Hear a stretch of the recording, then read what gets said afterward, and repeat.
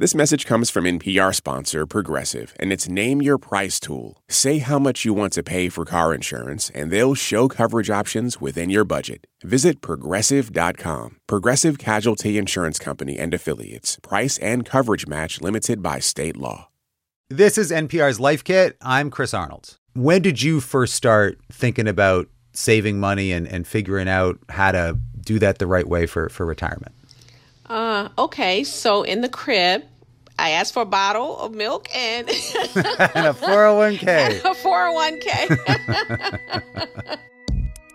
That's Michelle Singletary. She's got a personal finance column for the Washington Post, and we love to have her on Life Kit just because she's awesome.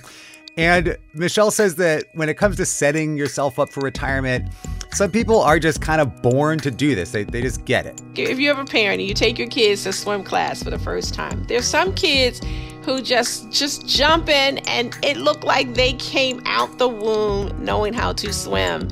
And those who are just flapping around and those who are just standing on the edge thinking, you are not getting me in this water at all.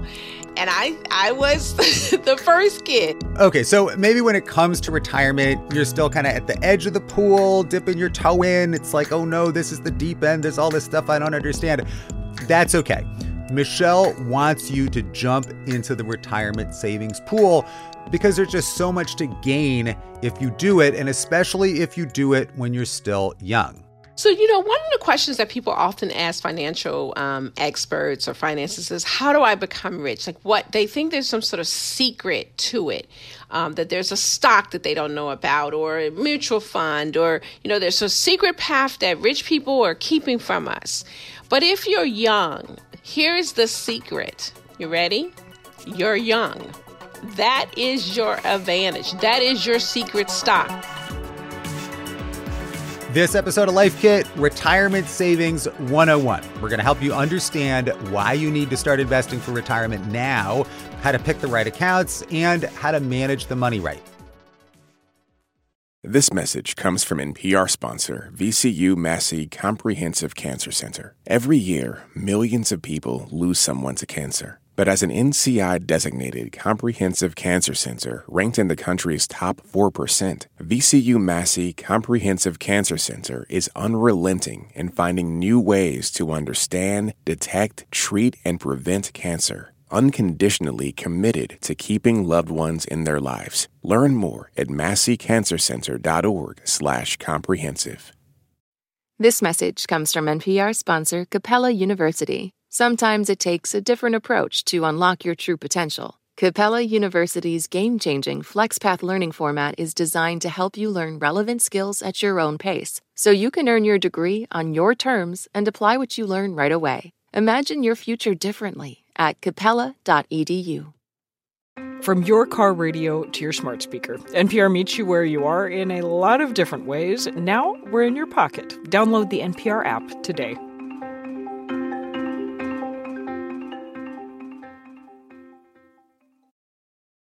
So like we were just talking about with Michelle, it's really important to start saving for retirement as early as possible. And that's because of the magic of what's called compound interest, which sounds like, oh my God, that's really boring. But actually, it really is magic. I like compound interest because basically your money is earning money on your money. Basically, the stock market usually gives you about a 7% return on your investment each year. And in 1 year, it might be 30%, and next year it's down 20%. But over time, it averages out to about that. And that means your money is growing pretty quickly over time without you doing anything. Your money is working for you. You are not working for your money. You don't have to work an extra hour to make more money on that money. That's compound interest. So let's say in your early 20s, you scrape together a couple $100s out of each paycheck and you put that into a retirement account. And that's people don't have kids yet a lot of the time, and it's not crazy to think that you could do that, right? And so what that means is by the time you're 30, you could save up about $50,000. And it sounds like a lot of money again, but it is possible. And then when you invest that money at 7% on the stock market, it's going to double about every 10 years thanks to compound interest. So by the time you're 40, you got $100,000, and it doubles again and again and again. And then by the time you're 70, ready to retire, you've got $800,000. And all you did was set aside $50,000 so many years before. And you'll probably have twice that because you're saving other money all along the way too. But it's that initial money that you save that has time to get really, really big.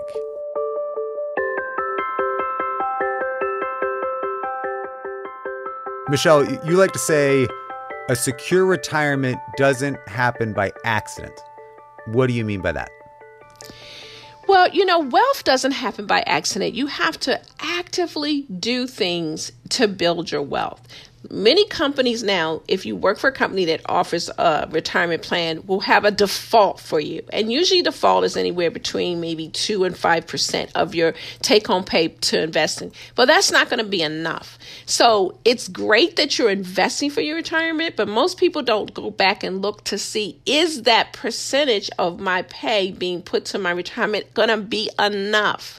So you have to go in and increase that default. Do it 1% per year or 1% every other year. That's one thing. And then you have to understand what's in your retirement plan. Many people sign up and they never really go back and revisit how they're being invested. So you've got to inform yourself. And it's not like you go get a lotto ticket and you become rich instantly. Wealth doesn't happen that way. All right. So Michelle is talking about people who are lucky enough to have an employer that defaults them into a pretty good plan to begin with. Many companies who have a 401k or 403b, or if you work for the government, a TSP, their savings plan, will set it up automatically. They'll hire a management company, a financial company, to manage the plan. So that company makes sure your contributions come out. They get sent to the investments that you want. They take care of the back office stuff. All you do is say, hey, I want $200 every paycheck to go into the account. Boom, done, it's done. If they have a match, that's a bonus. But the reason why you want to participate, even if there's not a match, is because that automatic thing helps you save. Studies show that when people are able to automatically save from their paycheck through their employer, it gets done. It gets done consistently. Now, let's say you work for a company that doesn't have a retirement plan. You still can save for retirement. You can do an individual IRA, individual retirement account. And so and now you don't have the same automatic from your paycheck, but you can set it up that way. You can set up your checking account to automatically send money to that IRA. With an individual IRA, you're limited to $6,000 a year, or an extra $7,000 if you're 50 or older. And also the bonus is if your company matches what you put in, that's just free money. That's just putting money on the table. So take that money off the table. I find that that's the best way to encourage people to save for retirement and save consistently. Yeah, and we've got a whole episode too on how to divide it up. I mean, stocks versus bonds versus real estate investment trusts, and we can't get into all of that. I mean, the one takeaway is cost is everything. You want the lowest fees possible in a lot of these accounts, especially if you're investing in the stock market. You want broad-based index funds, which can cost next to nothing.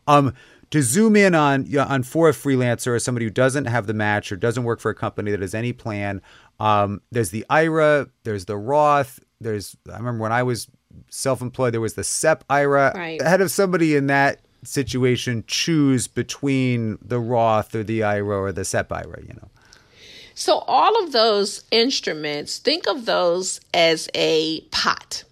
So individual IRA, individual retirement account, it's a little different than a Roth because you can take a tax deduction for the IRA depending on your income. The Roth you pay after tax. So you pay taxes on the money, then you invest it. And then if you're an individual who's self-employed, you can basically create your own 401k through a SEP. So they're all just ways to save for retirement, and it's a different sort of pot. Now, there's a big debate about whether you should do a Roth or IRA or 401k. It's the whole point of pre-tax versus after-tax. So honestly, when you look at the numbers at the end of the day, it doesn't really make a difference. The Roth is better for young folks because your tax bracket is lower. But if you're in a higher tax bracket, personally, I'm going to put off paying taxes as long as I possibly can. But if you're in a lower tax bracket and you're in a higher tax bracket when you retire, because you were young when you started, now you're older, it's a little bit more of a benefit for you because you don't have to pay taxes on the end when your tax rate is higher. Right. And you could do a Roth when you're young because you pay the taxes on the front end when you're not paying much in taxes because you're not making that much money, which Correct. lets you pay no taxes when you take it out when you're 65 or 70 or whatever. Okay, that little pot of money, you can win that way. And at some point you switch over, you get hired, you get a 401k. Okay, you're doing that too, and so you can have multiple vehicles. Yeah, but y'all don't worry so much whether it's a Roth or IRA. Just save. Like, seriously. The difference is not going to be like one, you're going to have $1 million and the other one, you're going to have $2 million. Just save and watch the fees and save consistently and you will get there. Right. And again, making it automatic is so much more powerful than am I in a Roth or am I in this other thing? It's just like get that money machine chugging along on autopilot while you're just not even thinking about it. And that's how you're going to have a ton of money saved up. All right. So how much money should people try to save? How do you help people understand what should my goals be here? So people like these benchmarks, and I understand because it makes it easier for me, but the benchmarks will depend on where you are in life. So let's start with retirement. So Fidelity Investments and many of the financial companies say, okay, you need to save about 15% of your gross pay for retirement. Now, most people think, you're insane. So, but if you do it as a young person and starting out, hitting that 15% mark, you're going to have enough for retirement. Simple as that. But at some point, if you are already working and you've got student loans and all kinds of stuff, 15% is just not doable. So you have to figure out how much you can and then try to hit that 15% goal as you go along. So maybe starting out, you can only do 5%. Then the next year, see if you can push it to 6%. And then the next year, 7%. Or every other year. But try to reach that 15% goal as soon as you possibly can. And, for some people lucky enough to have a job right now, maybe that 15% goal is way more realistic than it would normally be because savings rates across the country, on average, Americans are saving more and have more money kind of piling up in our checking accounts. Because, we can't go out to eat very easily, go to bars and traveling for vacation. So that means that now is actually this moment of opportunity. And you can think about, okay, well, as things open up more, when we finally have a vaccine or, whatever that day comes, am I going to go back to doing all the stuff I was just doing before? Or am I going to change the way I spend my money and save more than I was before? I would like to believe that people will have a lot of more self-awareness about their spending after the pandemic. History shows that is not necessarily true, that people go right back to their old habits. But if you are self-aware financially, you will see, okay, I was spending a ton of money on a lot of things. Let me only add back the things that really matter to me. Because a lot of experts will say, oh, stop buying coffee. That's keeping you from being a millionaire, which is ridiculous. If having that iced coffee is the beginning of a day that just puts you at ease, and you're just like, I like this. I like, a good cup of Java over ice. Then go ahead and add that back. But you're saying, you know what? I didn't really miss spending all that money for lunch. Let me take that money and boost my emergency fund or my Life Happens fund. So just use what happened, the pause that we all had to take because of the pandemic to look at where we're spending our money. For us, we didn't really eat out a lot even before the pandemic. We're actually ordering in a little bit more, really out of wanting to keep businesses in play, keep people paid, and I'm a very frugal person, but I've been over tipping like a crazy person because I just know how hard it is for people. Hopefully the pandemic also did that for a lot of us who are penny pinchers and frugal folks to say, we can let some of this money go to help some other people. That makes a lot of sense. Yeah. And I think, and that's important. Not only how do we save, how do we spend, but where are we spending our money and what are the choices we're making? And, correct. And let's spend money in ways that it's going to make the world a better place and help people instead of just, going to the chain store or whatever, I guess. Yeah, that is correct. I mean, we're talking about, savings and debt, and you have to look at your entire financial picture. And are you walking your values? Are you investing so that you can maybe stop working at an age where you can volunteer your services? Are you saving so that your child who wants to go in, say, a service industry like social work or education doesn't go into that career with debt, so that they can be the best teacher and social worker without the burden of debt that you could have helped them eliminate if you made different choices if you're a parent? So one way I think we could wrap this up is that when people talk about motivating to save, there's this thing about like envisioning your future self. So I'm just going to ask you, Michelle, like what is your vision of like your perfect retirement, where you want to be, like the vision of the future that you have for yourself? It's a really good question, actually, because people say, well, how do you stay on track? How do you stay on track for your budget? How do you not fall off of it? Because it's so easy to fall off of it. Life happens. I think, what do I want to do and be? So I wanted my kids to go and not have that. And also to get out of my house because they get on my nerves. I have a wonderful, fine husband, and they don't like me kissing him all the time. So get your own house. So that motivates me to send them to college with no debt so they can get out of my house, so I can kiss my husband. Right, yeah. I mean, I'm being real here. It's seriously true.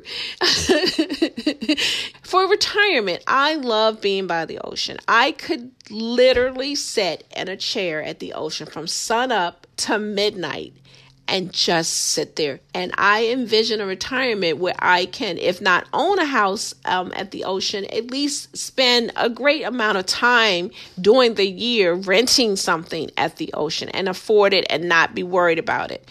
I also want to spend about half the year volunteering my services in prisons and in communities and low-income neighborhoods, teaching people how to handle their money. I can't do that if I'm worried about paying my bills. So decide what you want to do. Use those goals to keep you on track and motivate you to learn about this money and make sure you're doing all the right things with your money so you can sit by the edge of the ocean. That's Michelle Singletary. She's the Washington Post personal finance columnist. Okay, let's recap here. Number one, start saving as early as you can. The magic of compound interest will help your retirement account essentially double every decade. Number two, if your company offers a match to your retirement contribution, you want to take the free money. That's not very complicated. Try to increase your contribution as well. Like if the default is, we're going to start you saving at 2% a year, bump it up if you can afford more than that. Number three, Roths, 401ks, IRAs, these are all just different kinds of vehicles to save your retirement into. Roths are pre-taxed, IRAs get taxed later. Michelle says, look, don't overthink this, and really you just want to start saving money. Don't get confused so you don't do anything, just start saving.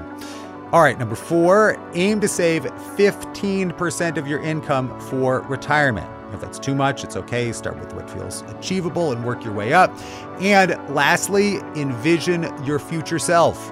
Whether it's sitting on a beach like Michelle was talking about, or maybe for you it's a cabin in the woods, use your future self to motivate yourself to save more money now. There is so much more to talk about when it comes to savings. We have lots of other episodes on Life Kit to help you out. We've done episodes about building a buffer account, investing your retirement savings, like how to actually choose the right investments. That's really important. You should definitely check that out. How not to get screwed over if you're looking for a financial advisor, because they can charge you way too much money and they have conflicts of interest. It's important to learn about that stuff too. You can find those at npr.org/lifekit. And if you love Life Kit and you just have to have more, subscribe to our newsletter at npr.org/lifekit newsletter. And if you've got a good personal finance tip for us, leave us a voicemail at 202-216-9823. That's 202-216-9823. Or email us a voice memo at lifekit@npr.org. This episode was produced by the fabulous Megan Kane, who is also the managing producer. Beth Donovan is our senior editor. I'm Chris Arnold. Thanks for listening. There are a lot of issues on voters' minds right now. 6 big ones could help decide the election: guns, reproductive rights, immigration, the economy, healthcare, and the wars overseas. On the Consider This podcast from NPR, we will unpack the debates on these issues and what's at stake. You can listen to NPR's Consider This wherever you get your podcasts.